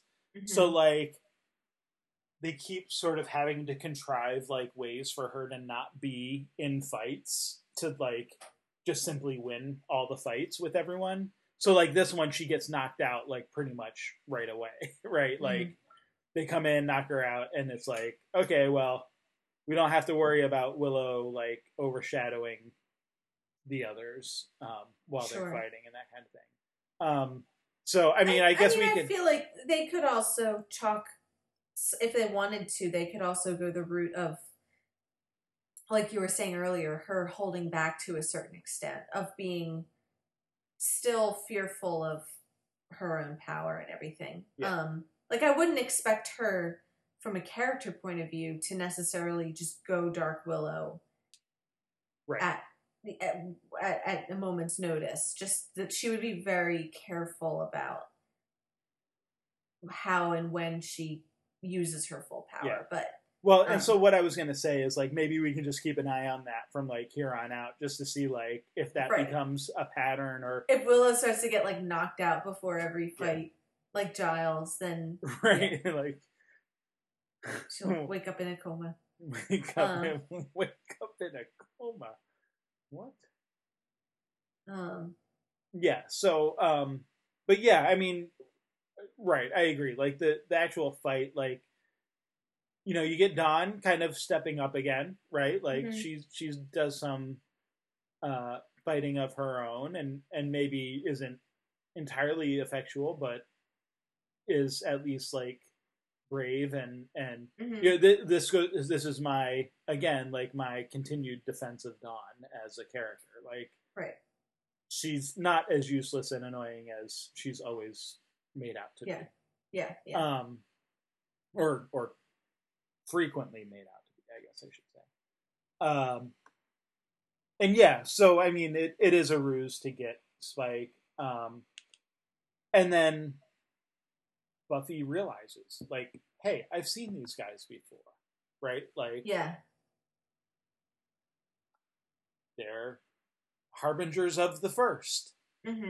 So my question to you is, one, before this episode, did you have any guess as to, like... Not that specific, no. Okay. I mean, I think I remember saying something like, oh, this is like the ultimate incarnation of evil kind of thing. Just my impression from the way it was being sort of set up. But I didn't go anywhere as specific as remembering the first from whatever episode that was. That was going to be my next question, is do you remember where we saw the first before, and kind of the situation and all of that? Well, why don't you review that with us? Because I'm sure I could use the reminder. It's been a while. So, quite a while, 4 seasons to be exact, and in fact, almost exact, because it's season 4, episode 10, season 3, episode 10, which is Amends, the Christmas episode, so to speak. And if you'll remember, so, like, you remember, like, there was the whole, like, the Christmas trees were, like, dying, and there was, like, this whole, like, underground thing, and it was the bringers who were there doing their ritual to bring the first. and it appeared to Buffy and Angel, actually, more so to Angel, and like it used various forms. And in that instance, like, for example, one of it appeared to Angel as like former victims of his, one of which was Jenny Calendar. And so you get that similar sort of connection here, like even with like Jonathan and Andrew, right? Or Spike and like, maybe not victims, but like, using people who have died to sort of manipulate and cause guilt. And even like with Cassie, like, I mean, we talked about how that was supposed to be Tara originally, but like with Cassie and Willow, like using these personalities to try to manipulate and get people to do what they do. And that was, I mean, that was kind of what Amends was centered around with regard to Angel.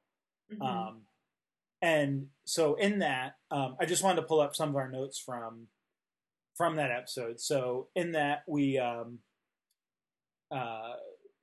get Giles saying, the first shall speak only in riddles. And then about the bringers, they're the harbingers of death. Nothing shall grow above or below them. No seed shall flower, neither in man nor whatever. And then it kind of cuts out. And he says, they're rebels and they'll never be any good. Nothing specific about their haunts as far as like, they were looking for them. But kind of the,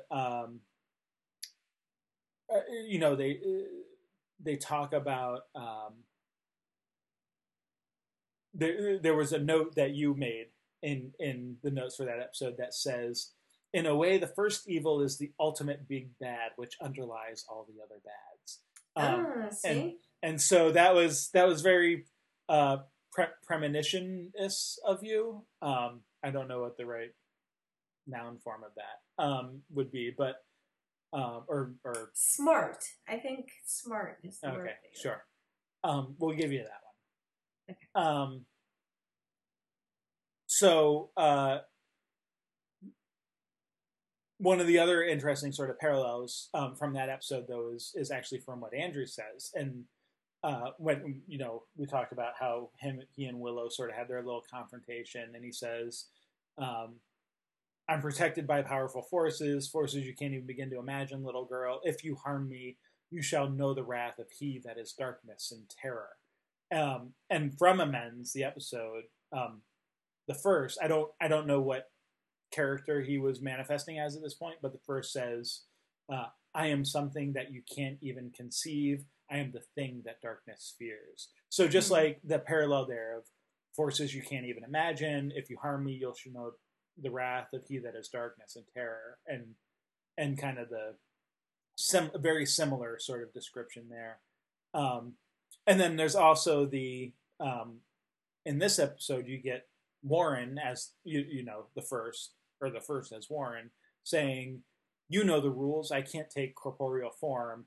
And then you get in the Amends episode you get Buffy's sort of frustration at the incorporealness of the first, and she has that somewhat quotable line of, find me something I can pummel, right? Like that there's a frustration to this idea of like pure evil that doesn't, like, it's an idea, it's a sharing of information and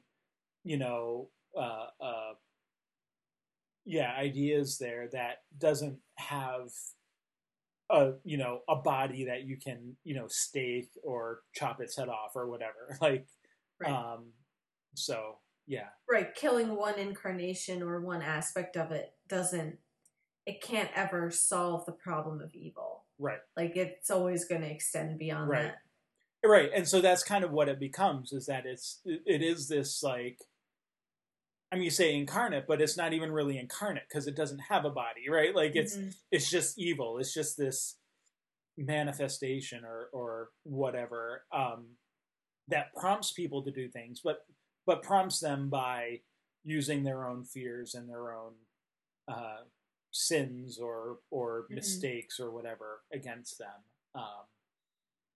So Buffy realizes this, and Mm-hmm. after the Harbingers come in and fight them and then leave with Spike, she says, "I know these guys. I fought them before. We aren't being haunted. This isn't some demon. It's all the same thing.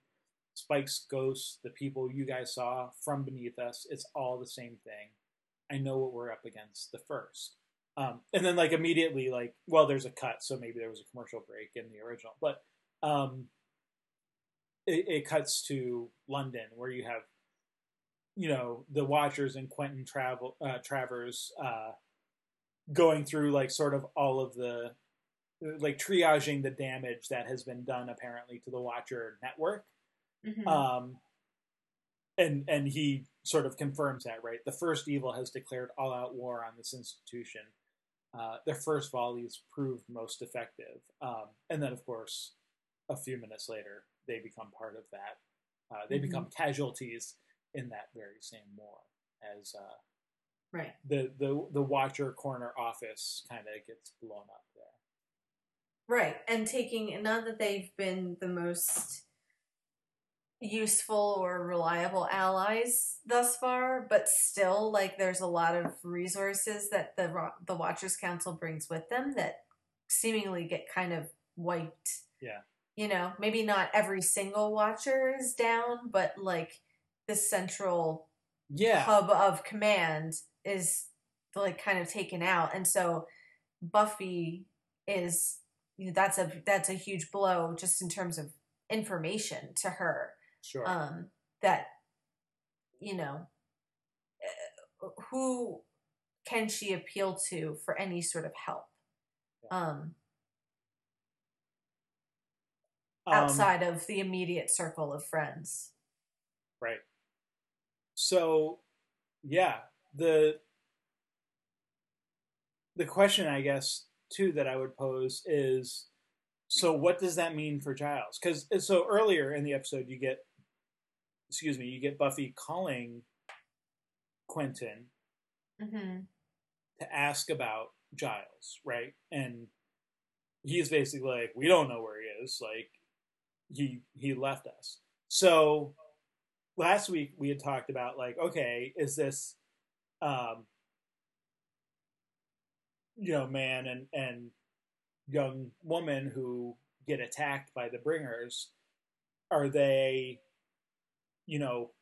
related to the Watchers Council somehow? Like, is this a Watcher and Slayer, or potential Slayer situation?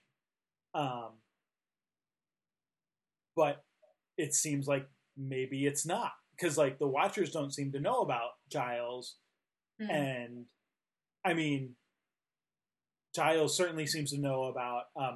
And I chided you last week for sort of good-naturedly not knowing the names, and now I'm blanking on the names of the Nora. Nora was the girl's name, and I forget Robeson. Nora and Robeson just came to me. And so, Nora and Robeson are sort of hiding out in this apartment, but like it's not clear that they're necessarily part of the Watcher network. Like Giles seems not to be anymore. So maybe these are other, like not quite.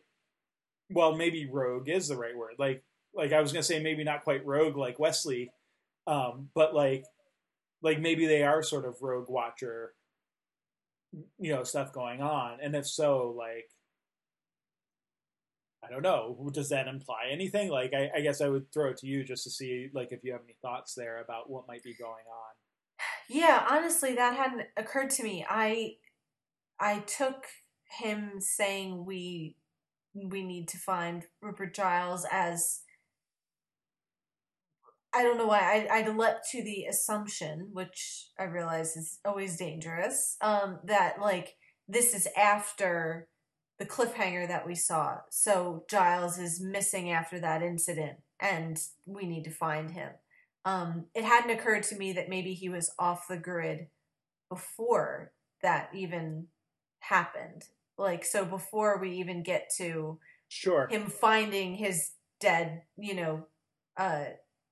or dying people in the apartment there, that maybe he's already gone incommunicado with the Watchers Council. Well, and in fairness, I mean, I may be making assumptions too. Like the assumption, well, not maybe, I am making an assumption. The assumption I'm making is that Giles left the Watchers long ago, back in like season 4, right? So like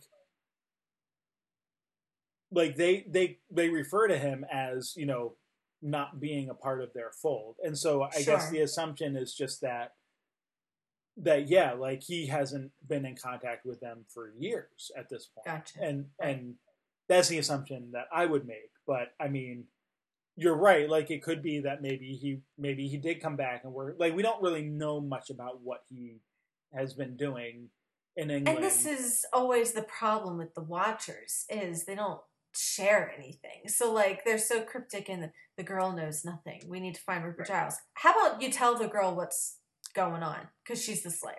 Right. Like maybe he's acting ignorant when he's not. Sure. Well, like he knows more than Buffy knows, but he's not sharing that. And that's kind of the paternalistic and patriarchal like setup of the whole Watcher system to begin with. Of I'll give you the information. If I don't give you information, it's to keep you safe, and I'll only give you information if it will, when you need it, when you need it, or when it'll keep you safe, or whatever. Right, or when I determine that you can handle it, or that the timing is right, or whatever it is. Even though they're clearly worried and know things are going wrong, and that they need Giles, and they don't know where he is. And it's the war is starting, and the first blows have been struck, and it's time to strike back. And it's all this sort of stuff about now is the time for the sharing of information, which they don't get to because the headquarters gets blown up. Right. You waited so stinking long. Right. That you got blown up before you could share it. Yeah. Right. We'll be paying a visit to the Hellmouth. Nope. So there's the information they never shared, and the help they never sent to Buffy, sort of gone in one fell swoop. So, not good. And I don't know if they'd found Giles, what would they have told him, or asked him to do, or asked him to pass on to Buffy. We don't know any of that. So. Okay, Principal Wood. Yeah. Speaking of characters who continue to be cryptic and, kind of teased over the course of episodes, we get a little scene with him at the beginning. Not sure how much to read into that or not. It's him kind of intimidating some students, and maybe it is kind of there to make him seem a little more formidable. Like he kind of does the good cop thing of playing like, I'm your buddy, I'm the nice, cool principal. But there's a real, steeliness in the way he kind of makes his threats known, of like, it's a lot of work to call your parents. It's so much easier to just call the cops, like that kind of, it's not duplicitous, but there's a slight sneakiness to the way he goes about it. He doesn't just come out and sort of tell them, this is what I'm going to do. He sort of makes threats and implications and lets the kids sort of figure it out. And, I suppose that could be kind of showing that he is a more strategic chess player than, he's been shown to be so far.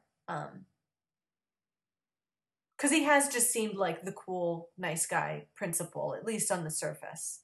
So showing that he knows how to manipulate, I guess. Sure. And then he finds Jonathan's body and buries it. So that's even more worrying. You know, like, doesn't really, I mean, we don't really get, he's not with anybody, so we don't really get, like, dialogue expressing his thoughts. But, like, that's not the action of somebody who is completely shocked to find a dead person in their school basement. Yeah. So. Yeah, so, I mean, is this... Do you think this is, like, him? Do you think it's a Spike thing where, like, he doesn't... Where maybe he's being manipulated? Influenced, like, I don't... Just, I mean... Hard to say, I guess, but do you have a thought or a sense one way or the other?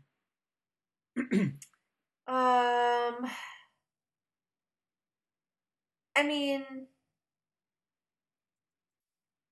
it is always that thing of trying to outguess the writers, and I'm not great at that. You know, I mean, Sure. I do think, like, scenes like the one I was just mentioning are there to kind of lead you down this path of, like, becoming more suspicious of him, of seeing, like, okay, he's more... There's more going on under the surface than what he lets on. But is that just the red herring that's there to make you think he's sneaky when really he could be sneaky but on the good side, you know, like it could be that these things we're learning about him are true, just not in the way that we think they are. Sure.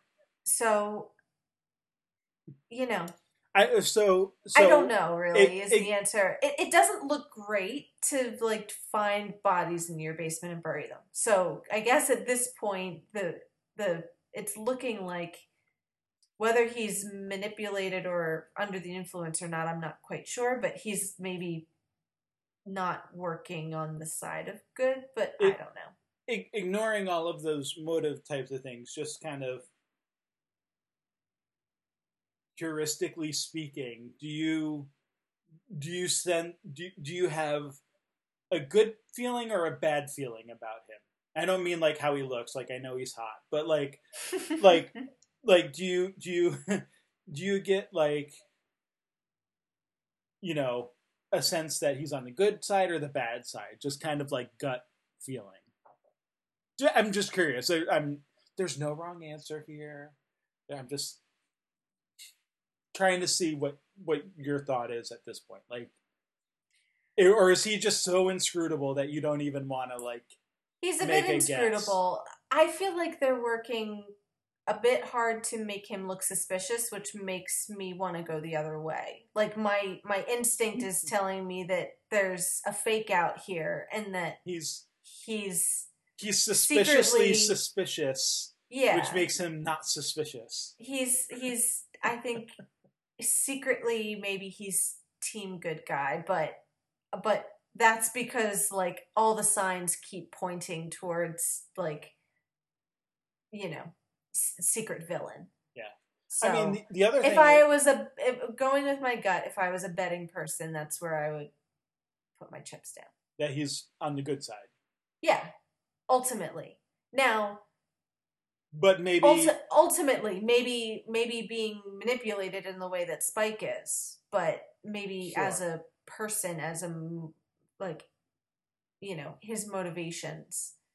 To the extent that he's even aware of any sort of fight between good and evil, which isn't even entirely sure that he is. But... Well, so I was going to say, though, like, remember that he... like, knew who Buffy was, and said that he had done his research, right? Like, about Sunnydale and Sunnydale High and all of that. So, right. I mean, is this like another, like, Principal Snyder situation where maybe he does have a little more access to knowledge than we're giving him credit for, too? And that seems like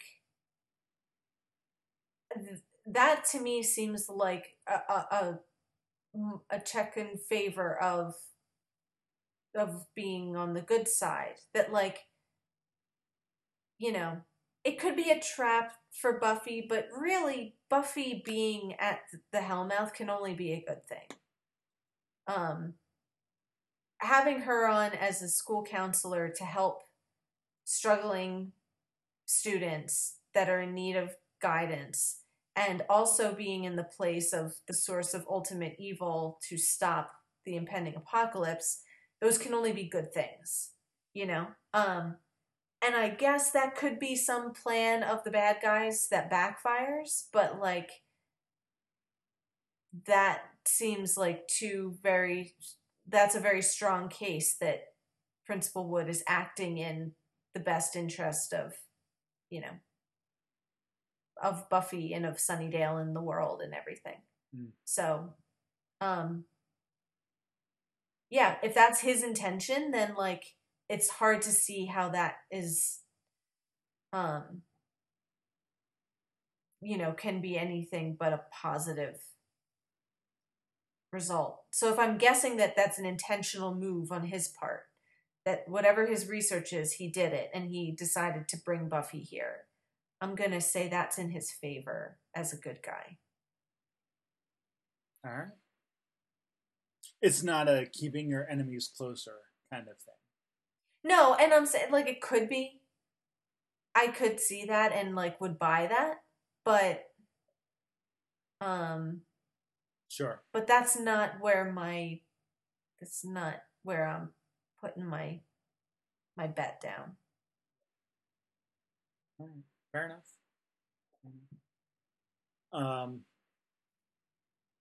Okay. Hey, we're only 1 minute over, so we've got a couple more. We can wrap up, right? Yeah, and I think we kind of touched on it anyway. The fact that Spike's blood is, you know, used for the ritual. Yeah. So killing several birds, you know, at once by kidnapping him. And so the sacrifice sort of finally works, and out of it comes this, like, scary uber vampire that kind of looks sort of masterish. It's not the master, I don't think, but it sort of reminds me of that, of, like, some sort of vampire that's, like, way more monstrous than the normal breed of vampire. Has almost like this sort of Nosferatu. Yeah. Right. And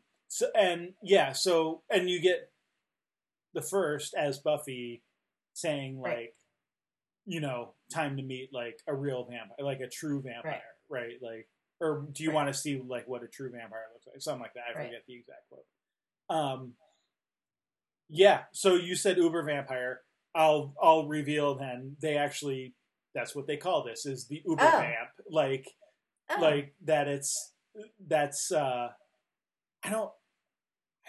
I think they use that in the show, actually, but that's certainly... I don't think I knew that. I think I just... Not a lucky guess. I don't think they use it in this episode, because, like, we only see it right at the end. But, like, I believe in the show they actually call it, like, the uber vamp or whatever. But yeah, I mean, this is supposed to be, like, the true form of a vampire. Like, you know, without the sort of half-human, you know... component to it. I mean, we'll get more about it, so I don't want to go too far down that road. Quick note, though, about the actor. Does the actor look familiar? You may have seen him in such costumes as Gnarl and one of the gentlemen. Gotcha. Yeah, I mean, Camden Toy is the actor, and yeah, this is now the third time that he's appeared in, you know, encased in some sort of demonic costume, and actually he'll eventually appear on Angel as well. But I mean, only mentioning that because like there is a sort of similarity between. I don't know which of the gentlemen he is, but like you could probably figure it out, like based on the look of Gnarl and the look of this Uber vamp, and again we'll see him later on in Angel. So just to bring that up because it's always kind of fun when you see these people sort of being, sort of having these niche roles in the show that are maybe not as